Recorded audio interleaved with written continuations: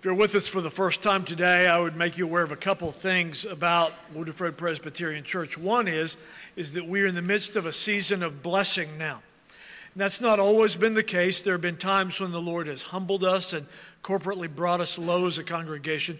But this is a distinct season of blessing. And the primary way that I point to that is the large number of children the Lord has been giving us. Why, just even in the last 48 hours, the Lord has blessed us with another Daniel Whitten. And so for those of you who are sometimes slow to pick up on who we're speaking of, if you hear of a Daniel Whitten being rocked in the nursery, that's little Daniel Whitten. But if we're speaking about needing a deacon to help, that's big Daniel or old Daniel Whitten. The second thing I would tell you, if you're visiting with us today, is our normal pattern is to engage in consecutive expository preaching. That is where we go through a book or a section of Scripture and we preach through it context by context from the beginning to the end, not leaving anything out. And so our normal pattern is to preach through New Testament books in our morning service, and that's what we're doing. You can turn to 1 Peter 4 because we're going to be expounding the next context. And in the evening service, we are preaching through the book of Joshua, and we would certainly invite you to be with us tonight at 6 p.m. as we keep the whole Lord's Day holy, and as we seek to turbocharge your sanctification. I'll ask you, as I do on a regular basis, which do you think will accrue to your sanctification and your growth in grace? Hearing the Word of God preached 52 times a year or 104 times a year? That's really the difference in being regular, both in the morning preaching of the Word and the evening preaching of the Word. Well, one of the great misunderstandings of the contemporary church is the word stewardship. Whenever I use that term, people immediately and only think he's going to talk about money. But Scripture is far deeper than that. To understand stewardship, we need to define what a steward is using four elements. In our text today, the whole concept of being stewards is raised. And so I want to engage in some definition before we even get to our text. This is a somewhat lengthy introduction, but a necessary one. In our text today, it speaks of being a steward. And this is speaking of every person who names the name of Jesus. They are called a steward. The problem is we never use that term in contemporary culture. And so let me give you the four elements that Scripture means when it speaks of a steward. The first is a steward owns nothing because God owns everything. The psalmist is speaking of this when he says in Psalm 24, "The earth is the Lord's, and the fullness thereof." It's a blanket statement. God is the owner of everything. Why? Because he created everything without any aid, we're told in Psalm 24. And God specifically in different places in the Scripture goes through and lists what he owns. For example, in Leviticus 25, for the laws for the year of Jubilee, the Lord says, "The land is mine." And so right now, if you think you hold a deed or a title to a piece of land, it's a fiction. Because the Lord says in his inerrant word, that's my property. The land is mine. You're but a steward of it. Or if you think you have a huge fortune in gold, bullion, or silver, and think it's mine, the Lord says no. In Haggai chapter 2, the silver is mine, the gold is mine. And so the first thing you need to know about being a steward is the steward owns nothing. What we're going to be talking about today are specific gifts, but the steward owns nothing because God owns everything. The second thing that makes a steward is the steward is placed in a position of trust. It's a very familiar picture in our Lord's parables of a man left in charge of a stewardship. For example, in Matthew 25, one of the many parables where this term comes up, we hear of the kingdom of heaven is like a man traveling to a far country who called his own servants and delivered his goods to them to steward. When Sandy and I were in seminary in St. Louis, we would regularly house sit for a dear family. They left their 6 children with us. We were stewards of their kids.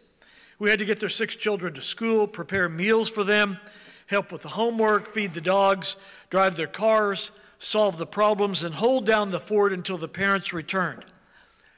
We've been entrusted with everything they held valuable. We were stewards.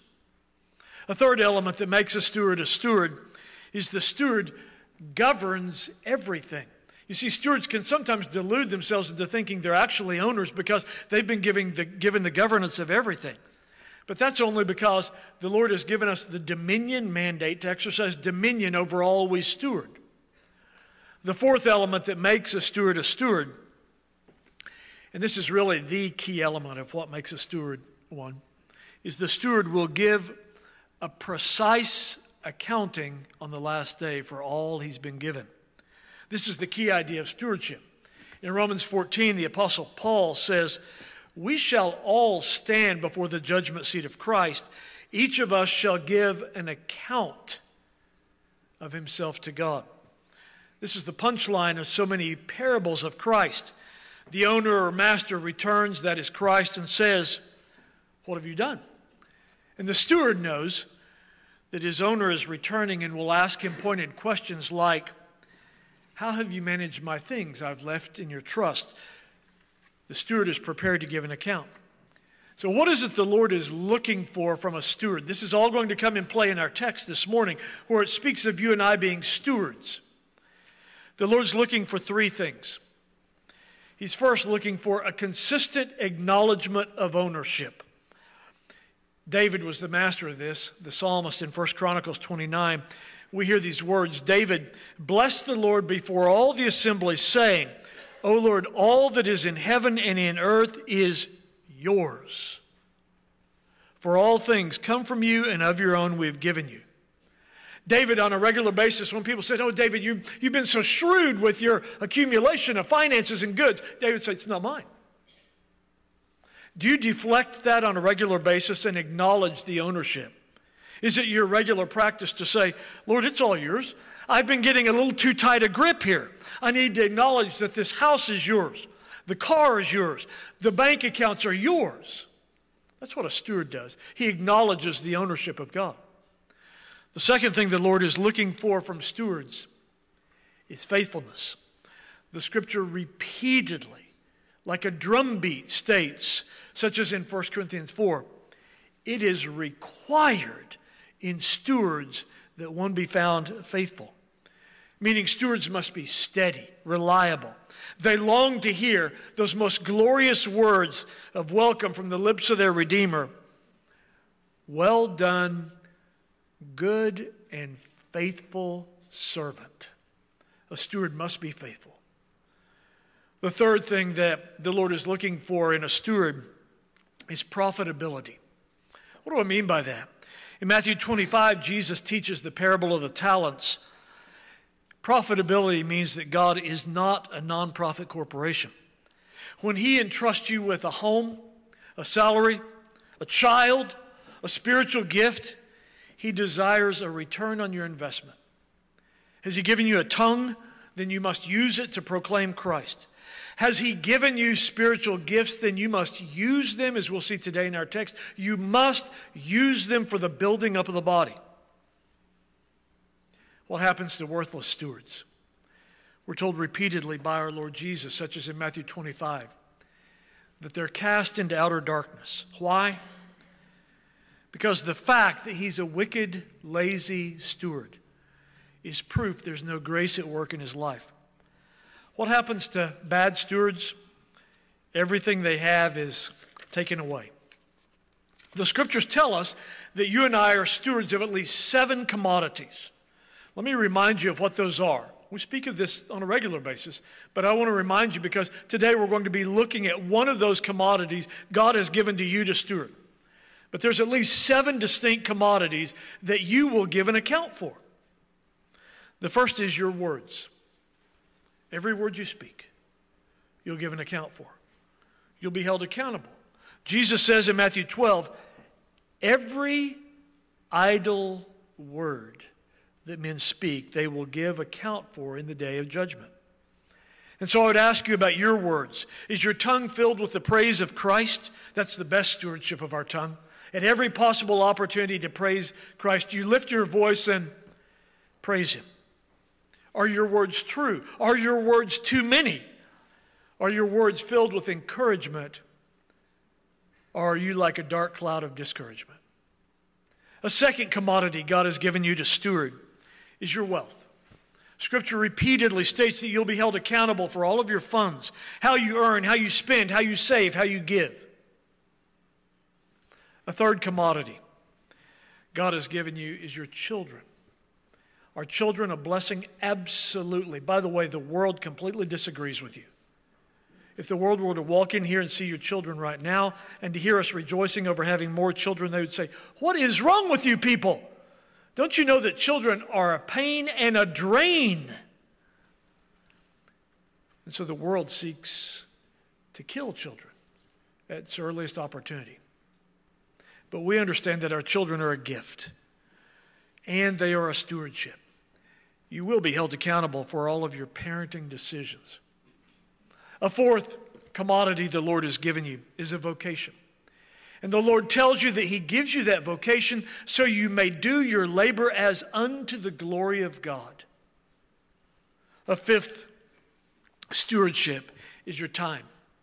Whether it be those 6 work days a week or the Lord's Day, where the entire day belongs to him, you are commanded to redeem the time because you will give an accounting for it. A sixth commodity the Lord has given every believer. Not every believer, actually. The elders are given the stewardship of the church. The elders are told in Hebrews 13 that they must watch out for the souls of the congregation as those who will give an account. It's a weighty thing to be an elder in Christ's church.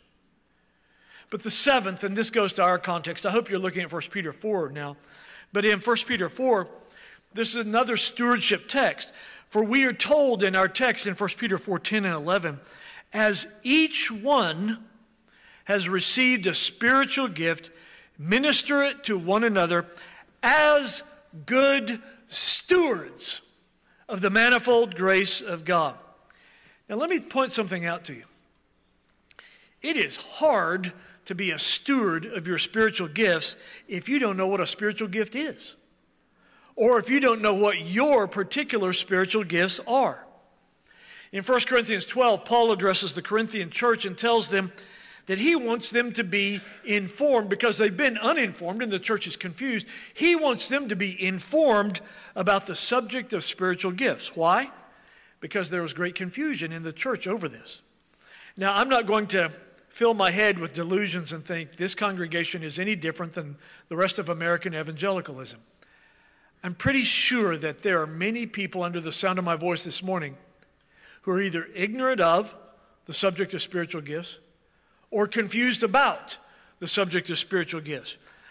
In 2023, the Barna Group surveyed a huge number, tens of thousands of American evangelicals, and only 30% of American evangelicals could name a spiritual gift they possess. Only 30%. And then on top of that, in the same survey, over 40% of evangelicals, when they were asked what their gifts were, named something that's not listed as a spiritual gift in the scriptures, such as, my spiritual gift is singing, my spiritual gift is listening, my spiritual gift is cooking. My favorite was a woman we had in our congregation in Las Vegas who told me, my spiritual gift is the gift of criticism. And she exercised her gift freely. Today I want to remedy any confusion. I want to correct the errant, and I want to teach the ignorant. And so you can go a long way down the road towards understanding how to be a good steward of your gifts by having your Bible open. Because not only are we going to look at this text, you'll see that there are 3 other texts where the subject of spiritual gifts are addressed. You might think, oh, the subject is too big. Actually, no. It's addressed in 4 texts, easily masterable. You could study those 4 texts this afternoon and still have time for a nap. And so I'm going to tell those to you what they are and try to shed some light on this subject. Let's seek the help of the Lord now. O God, our helper, by your Holy Spirit, we plead with you now to open our minds that as your word is proclaimed, we may be guided into your truth and taught your will for the sake of Jesus Christ our Lord. Amen.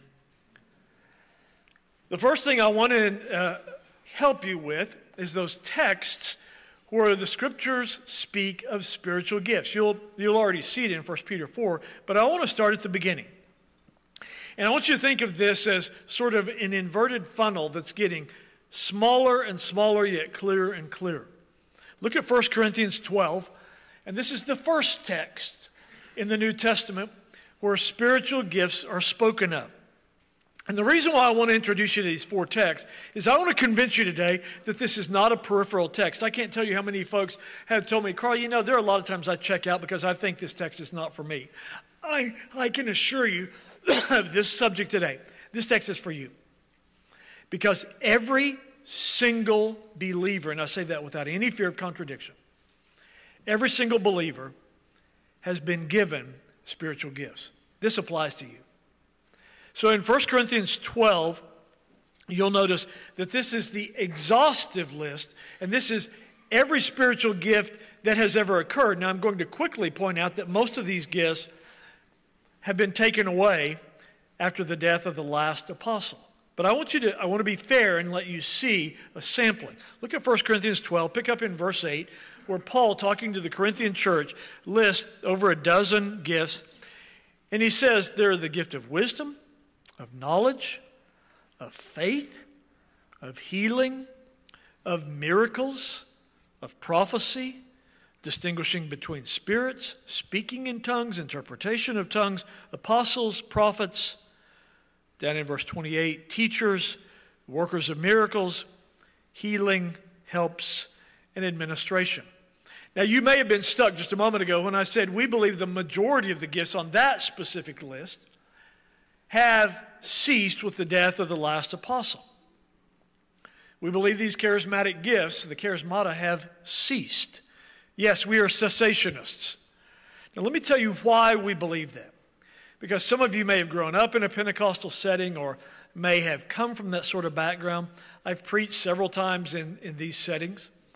And I will tell you, we have good reasons for thinking that. The first is the evidence of history. After the close of the first century, we have no reports of these gifts for hundreds and hundreds of years. If these gifts, the charismata, are so vital to the operation of the church, we would expect to see them in prominent operation in the 4th century, in the 9th century, the 13th century, but the exact opposite is true. They disappear. A second reason why we think the charismata have ceased is because in their contemporary use, there's an absolute lack of similarity with the New Testament use of those gifts. For any phenomena to claim to be the same gift as those of the apostolic age, there must be great similarity. And so let me ask these questions of those who claim the charismata are still operating.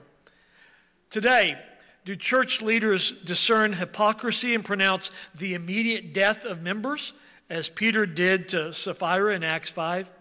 No. Do evangelists amaze entire regions of the country with real miracles, medically verifiable healings, as Philip did in Samaria in Acts 8? No. Are those people who claim to be apostles then immediately teleported to another place of ministry by the Holy Spirit, as Philip was in Acts 8? No. Do prophets actually give specific prophecies which come to pass soon after? Like the one in Acts 11. We read there, prophets came from Jerusalem to Antioch. One of them, named Agabus, stood up and showed by the Spirit that there was going to be a great famine throughout the world, which happened then in the days of Claudius Caesar. No. When speaking in tongues takes place, and I'm using scare quotes around that, when speaking in tongues takes place, is it according to the biblical parameters? By the way, I've preached through the years at several charismatic churches, and I've never seen this order followed, not once. I preached several years ago in a charismatic church in Memphis. The pastor is a friend of mine. And of course, it was what you expect in a charismatic church. All kinds of people standing up and speaking at the same time. Complete disorder. And so after the service, I said to this dear brother, I said, you know that Scripture regulates the speaking in tongues. Really? I said, yeah, in 1 Corinthians 14, it must be 2, no more than 3. They must take orderly turns. Really? It must be followed by the gift of interpretation. Really? If there's no interpreter, the tongue speaker must sit down and keep silent. Really? And the direct imperative is given for women not to prophesy. And all of the people who stood up and spoke in tongues were women. And so we would say, no, these gifts have ceased because the gifts as they are exercised bear no resemblance to what we see in Scripture. And also the gift of tongues exercised today is gibberish, contrary to the nature of the New Testament gift of tongues, which was a known human language. And there are other reasons why we would say the gifts have ceased, those charismatic gifts. Because the ceasing of the apostolic office, an apostle was one who could perform miracles, one who had seen the risen Lord. This is why Paul specifically stated that he had seen the risen Jesus in 1 Corinthians 15 to prove his apostleship. And so at the death of the last apostle, probably John, we would claim that the apostolic gifts ceased. That's why we're called cessationists. And finally, we would say, we believe this. We believe in the cessation of the charismata because the stated claim that's always made to new revelations is false. Because the last prophet has come. That's the theme of Hebrews 1. The last prophet has come. Could there be a better prophet than him? And we're told in Hebrews 1, with the coming of the last prophet, the Lord Jesus Christ, God has spoken fully and finally. The canon of Scripture is now closed. And now with the whole Bible and the indwelling Holy Spirit, we have no need of new revelations. Look at the second text that speaks to gifts, Ephesians 4. And again, notice that our funnel is winnowing down from 1 Corinthians 12 through 14, which is wide, now to Ephesians 4, beginning in verse 11. Paul speaks now of the gifts being men. No less than J.I. Packer points out, the authoritative interpretation of this text is, where Paul speaks of gifts here, he's speaking of gifted men. Still speaking of those who would hold to charismatic gifts, he says the gifts are apostles. Well, there are no more. Prophets, you have the full word of prophecy sitting on your lap right now. Evangelists and pastor teachers. Then look at the third text, and our funnel gets narrower and clearer. Look at Romans 12. Romans 12, verses 6 through 8, where the Apostle Paul gives a handful of gifts. In Romans 12, verses 6 through 8, Paul speaks of the gifts being there: prophecy, ministry, and this refers to diaconal service, teaching, mercy, for the Lord to raise up a horde of people with the gift of mercy in our midst, and the next gift, encouragement or exhortation, giving, and leadership. And so now when we funnel down to the simplest listing of gifts, it's in our text. Look back at 1 Peter 4, where Peter, and I deeply appreciate his simplicity, with the broadest of brushes, Peter paints two classes of gifts: speaking gifts and serving gifts, or ministering gifts. You notice in our text there, Peter is making the subject of spiritual gifts incredibly simple: speaking gifts or ministering. And these two broad categories of spiritual gifts roughly correspond to the offices of elder and deacon. If you have speaking gifts, that would be one aspect of qualification for the eldership. If you have serving gifts, that would be one aspect of the qualification for deacon. Now we know, just in terms of a balance, we know that the Lord only gives speaking gifts to a few people. Remember what we're told in James chapter 3, that it is the Lord's plan for a few of you to become teachers, to exercise speaking gifts. So by deduction, we can ascertain that the vast majority of believers have some kind of serving gifts, or as Peter calls them, ministering gifts. Now I want to wear this subject out with you, and I want you to notice what it means to be a Presbyterian and Reformed and to talk about spiritual gifts. Now I'm really going to ask you you're going to have to juggle for a moment. Grab your hymnal and turn to page 919. Perhaps you have that friend sitting in the pew next to you, and so lean over and say, he's talking to you right now. If you have a friend who says, well, I know Carl doesn't do it much, and Scotty and Taylor don't. I think Dan probably does sometimes. But if you have that friend who says, well, I really have the gift of apostleship. I'm a prophet. I speak in tongues in my closet sometimes, and I get new revelations, words of knowledge and all that. My friend, they cannot be a Presbyterian. Look at page 919, our confession. In the very first chapter we confess, chapter 1, section 1, after speaking of new revelations, notice what it says. Those previous ways of God's revealing his will unto his people being now ceased. Feel free, by the way, in your hymnal to underline that section for somebody who will come along behind you and pick that up. And then look at 1:6. Again, same creed. This is our public theology. This is what we've held to for 400 years. Look at 1:6. Nothing at any time is to be added to the Word of God, whether by new revelations of the Spirit or traditions of men. So what this means is no PCA minister, no PCA elder or deacon may hold or teach that the revelatory gifts are functional today. They are bound by their ordination vows. They cannot think such a thing. They must be cessationist. Notice where our creed discusses that. First chapter. It's a first order issue when we talk about the Word of God. The Word of God is that which is full and complete and closed. The charismatic gifts are those which are 1900 years in the rearview mirror. It's interesting where our creed does discuss this. In chapter 26 of our creed, it discusses them under the subject of communion in each other's gifts and graces. Spiritual gifts are not discussed in some private or individualistic setting, but in the midst of our discussion of shared life. The gifts are for one another. Now, the reason why I want to emphasize this is you will hear charismatic friends who will say, well, Carl, I'm not the type who, flips over pews during our worship service.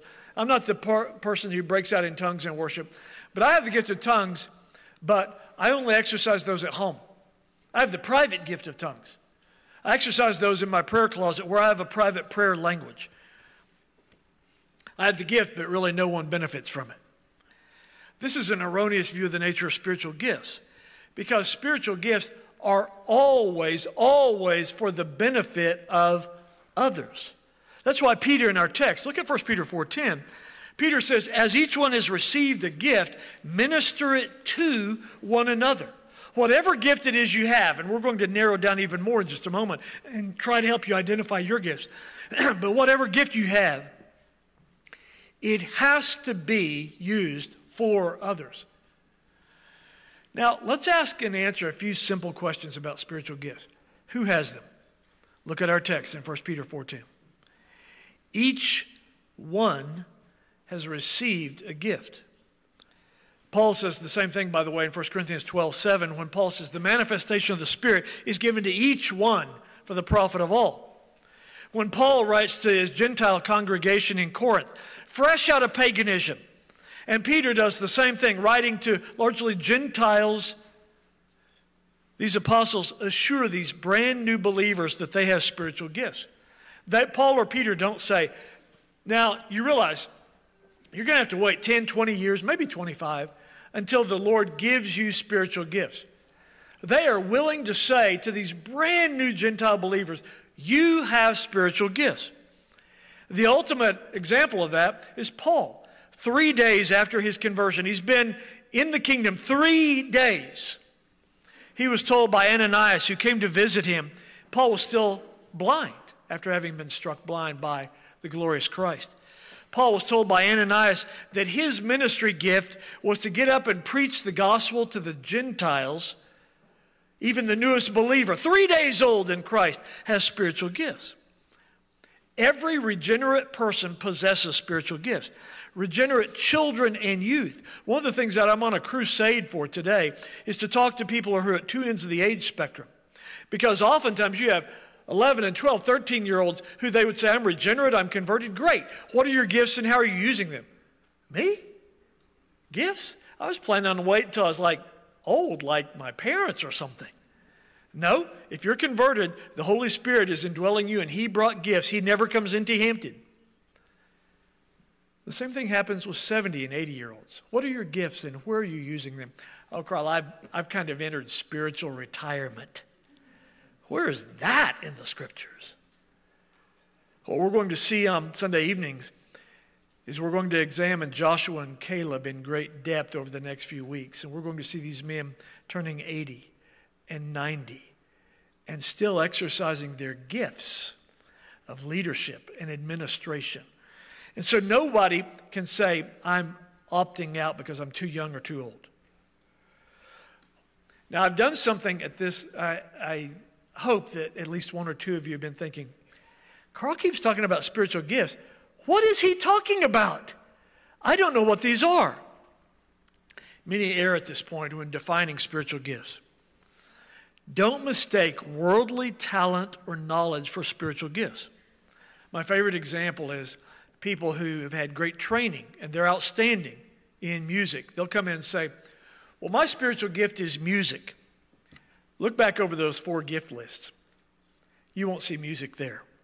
The reason why is anything lost people can do is not a spiritual gift.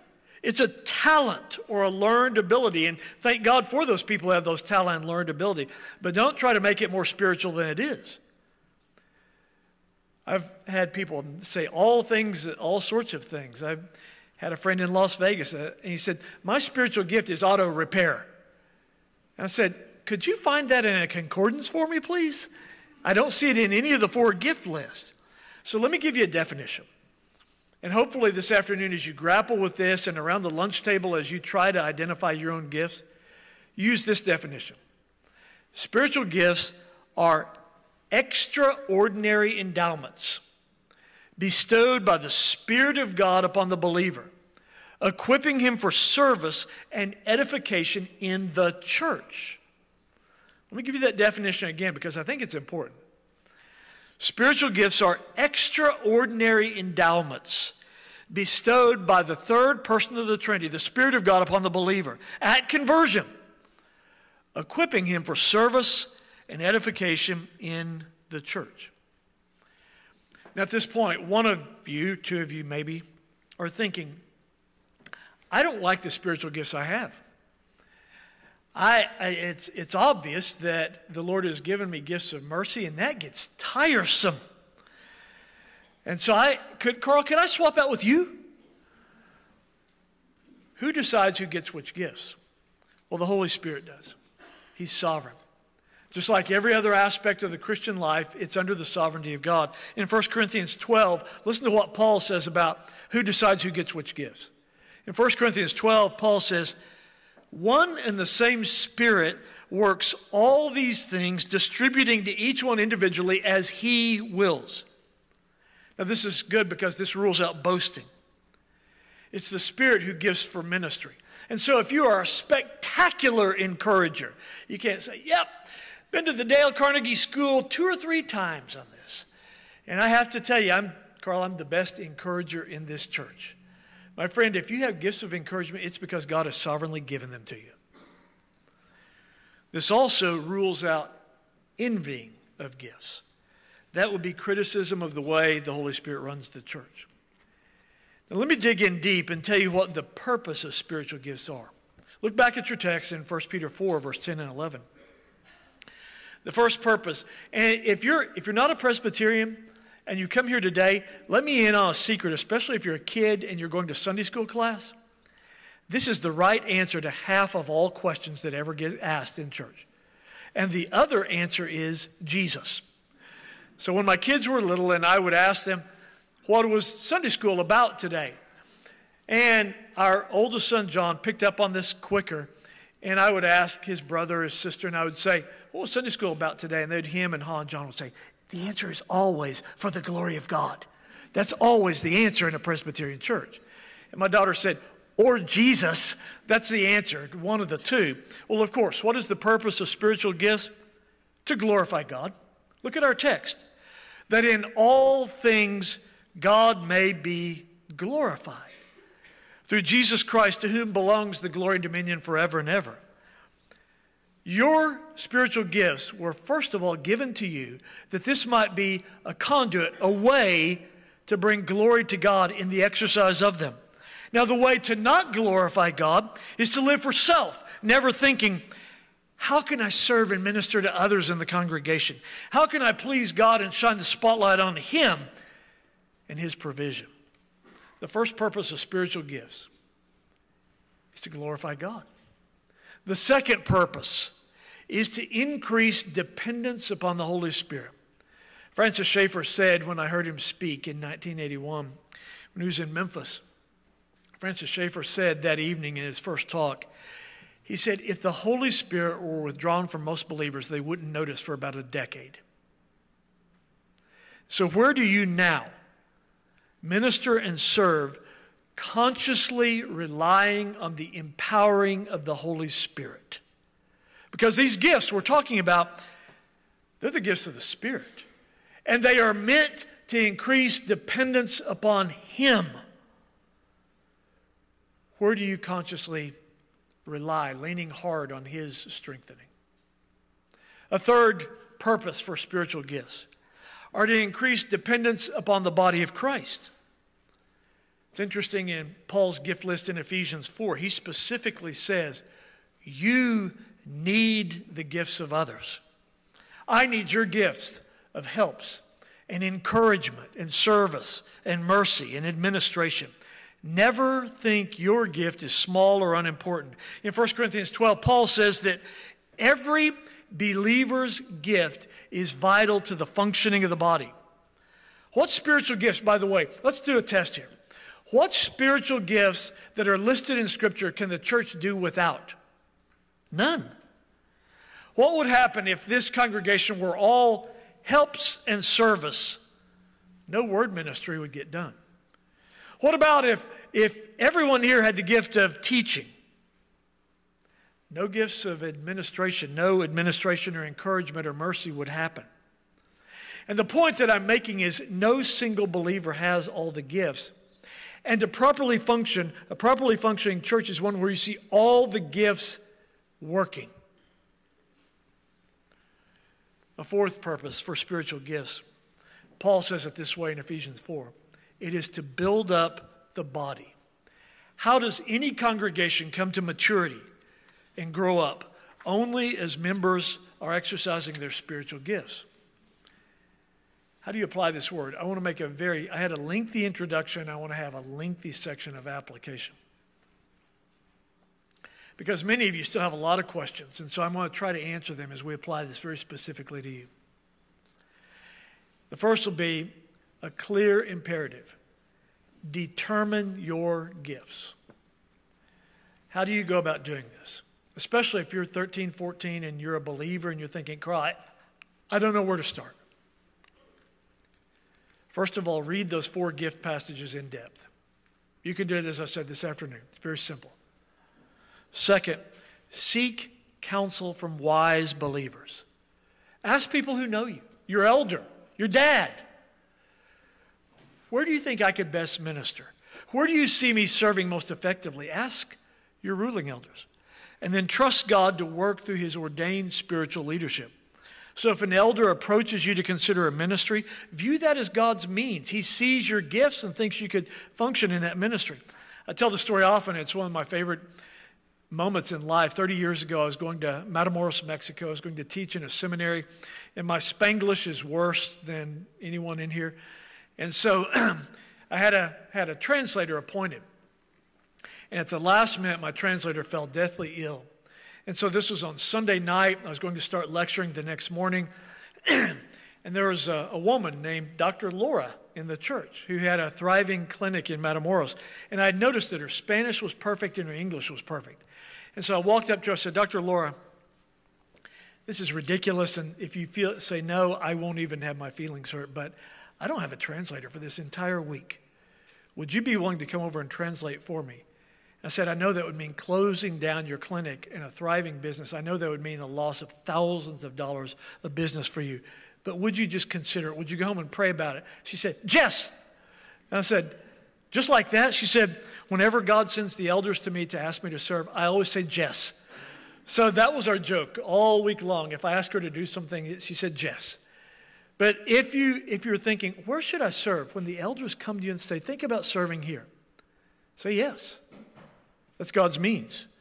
And then prayerfully ask the Holy Spirit to guide you and necessary push you by the word into the role in Christ's church where you may be best serving the body. Another application. Determine how you will use your gifts. The first way you should use them is in love. Paul, it's no accident, by the way. Let's see if you can follow this math. In 1 Corinthians 12, Paul is talking about spiritual gifts. In 1 Corinthians 14, he's talking about spiritual gifts. Guess what comes in between 1 Corinthians 12 and 14? 1 Corinthians 13, love. Where Paul makes the cogent argument that without love, your gifts are nothing. And so what Paul is arguing for in that context is to exercise the gifts of the Spirit in the fruit of the Spirit. Not only should you determine to exercise your gifts in love for the body, but look at Peter's words in 1 Peter 4. As a good steward of God's grace, knowing that your spiritual gifts you will give an account for one day. And you should use your gifts in a way that will build up the body. That's what Paul speaks of in Ephesians 4 in the greatest fashion. Now I have to say something very difficult about gifts because I'm not blind. This is my 37th year of pastoring, and so this comes from deep and long experience and talking to a lot of other pastors. What about that person who professes to be a believer but never, ever demonstrates any spiritual gift or exercises them for the building up of the body? How do we interpret that? This is a profoundly serious issue with several explanations. Let me give you what I think the different answers to that question are. What do you say about the person who never exercises any gift? The first answer, and we say with tears in our eyes, they're a false professor. The reason why there's no exercise of spiritual gifts is because there are none. The Holy Spirit hasn't taken up residence. And so if you're here today and you're saying, I have no spiritual gifts, I really have no interest in serving others, my friend, I would plead with you the gospel. I would plead with you the gospel to say, today you can have a change of heart. If you'll cry out to Christ, looking to him in faith and repentance, not only will he save you eternally, he will send his Spirit into your heart who comes not empty-handed, but bringing gifts. There's a second answer, a second response. And this is the person who's converted, but they're a grace despiser. They don't see the gifts of the Spirit as something important and a sign of God's grace. They think little of the gifts of grace. I told the story once again several times, but my late Aunt Francesca decided late in life that she wanted to take up painting. She lived in California. And so she showed up on our doorstep one day. And she was carrying this painting. It was about this broad. It was about this tall, and it was wrapped in butcher paper, and she carried it very carefully. And she loved my mom. They were like this, even though they were different as night and day. And she says, I brought you a gift. And my mom said, oh, okay, I can't wait to see it. And so they tore the butcher paper off, and it was in a frame that probably cost about as much as your car. It was an astounding frame. And it was a seascape. And it was the most hideous thing you'd ever seen. And she handed it to my mom, and my mom said, oh, Frankie, I just don't know what to say. And Frankie said, Janice, I painted for that wall right there because you've never had anything on that wall. Here, help me hang it up. I know you'll want to put it up. And Mom said, Frankie, I'll get around to it later. Just stick it over there behind that chair. And so for the entire weekend that she was there, Frankie would say, Janice, you ready to hang up that painting yet? No, we'll get to it later. And so her last words as she got out of our door and was getting on a plane to go back to California, she said, Janice, I can't wait to see the painting next time I'm here. So she left. As soon as the door closed behind her, my mom said, Carl, put that painting in the closet. So I did. Thought nothing of it. A year and a half went by. There's a knock on the door, and It was Aunt Frankie. She walked in the door and she looked at the wall and she turned to my mom and she said, "Where's my gift?" And my mom, who is not a crier, I think I saw her shed tears twice in her life, and this was the second time. Tears came in her eyes. She was broken-hearted. She said, "Let's hang it up right now." So she and Frankie got the painting, they hung it up, and it was awful. People would come into my mom's house and say, "Janice, what's the deal with the finger painting up there?" So a couple of years went by and Frankie died. Mom went to the funeral, flew out to California. When she came home, I'm trying to inject a little humor. My timing is always bad. I said, "Mom, you can take the painting down now." She said, "I am never taking that painting down." And sure enough, she kept the painting on her wall till the day she died.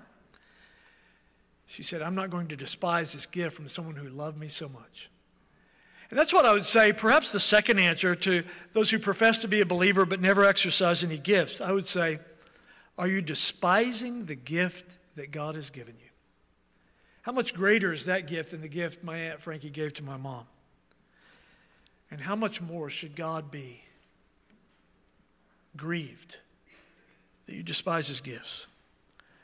I would say, too, if you are not using your gifts to the fullest to build up the body, the whole church is limping. The whole church is stuck in immaturity. And more importantly, you're grieving the Holy Spirit. I would say by way of application, too, one of the things I would encourage you to look at right now, we're in that season, a season where we're praying regularly, that season of asking the Lord to raise up new elders and deacons. And so we've nominated men. Every Wednesday night for almost 20 weeks, we're meeting for training. We'll have a time of examination. Those men will be held before you. You'll choose those men who you would have to be your elders and deacons, and then we'll lay hands on them and ordain them. But I will tell you, one of the prerequisites for ordained office is the possession of evident spiritual gifts that are being used. You remember the original deacons in Acts chapter 6. The congregation was told they had to be men who were full of the Holy Spirit. Elders, too, must have evident spiritual gifts, especially teaching or that gift named in Romans 12 of leadership. Deacons must have the gift of helps, mercy, and service. I would say as well to you, I would remind you by way of application, that all of the gifts, when you study them, are doing gifts. And so let me ask you, what are you doing with your gifts? Who are you serving? The gifts are for edification, so who are you building up? Last November, I had a conversation with a young man about his gifts. And the young man told me very specifically, very quick in the conversation, that he had the gift of teaching. So I asked him, who are you teaching? Where and when? He said, well, I really enjoy study and research. I continued to probe. But who are you teaching? Do others come to you for insight into Scripture? Well, no.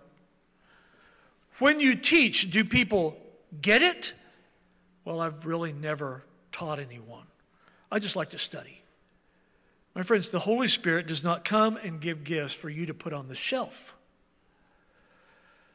But I would say by final way of application, spiritual gifts are the proof, the evidence that God saved you to incorporate you into a body. God never intended to save you to just punch your ticket for heaven and then let you live in pious aloofness for the next 40 years.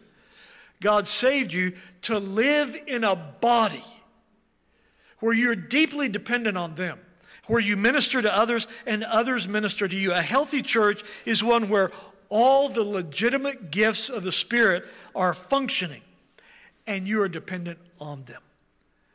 May God mature us as we exercise the gifts of his Holy Spirit to the fullest. Let's pray.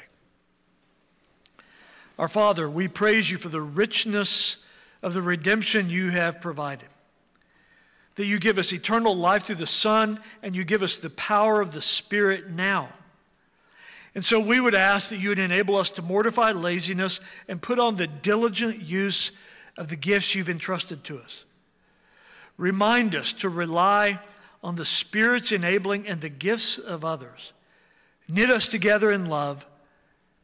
Cause us to be diligent stewards who on the last day will have nothing to be ashamed of.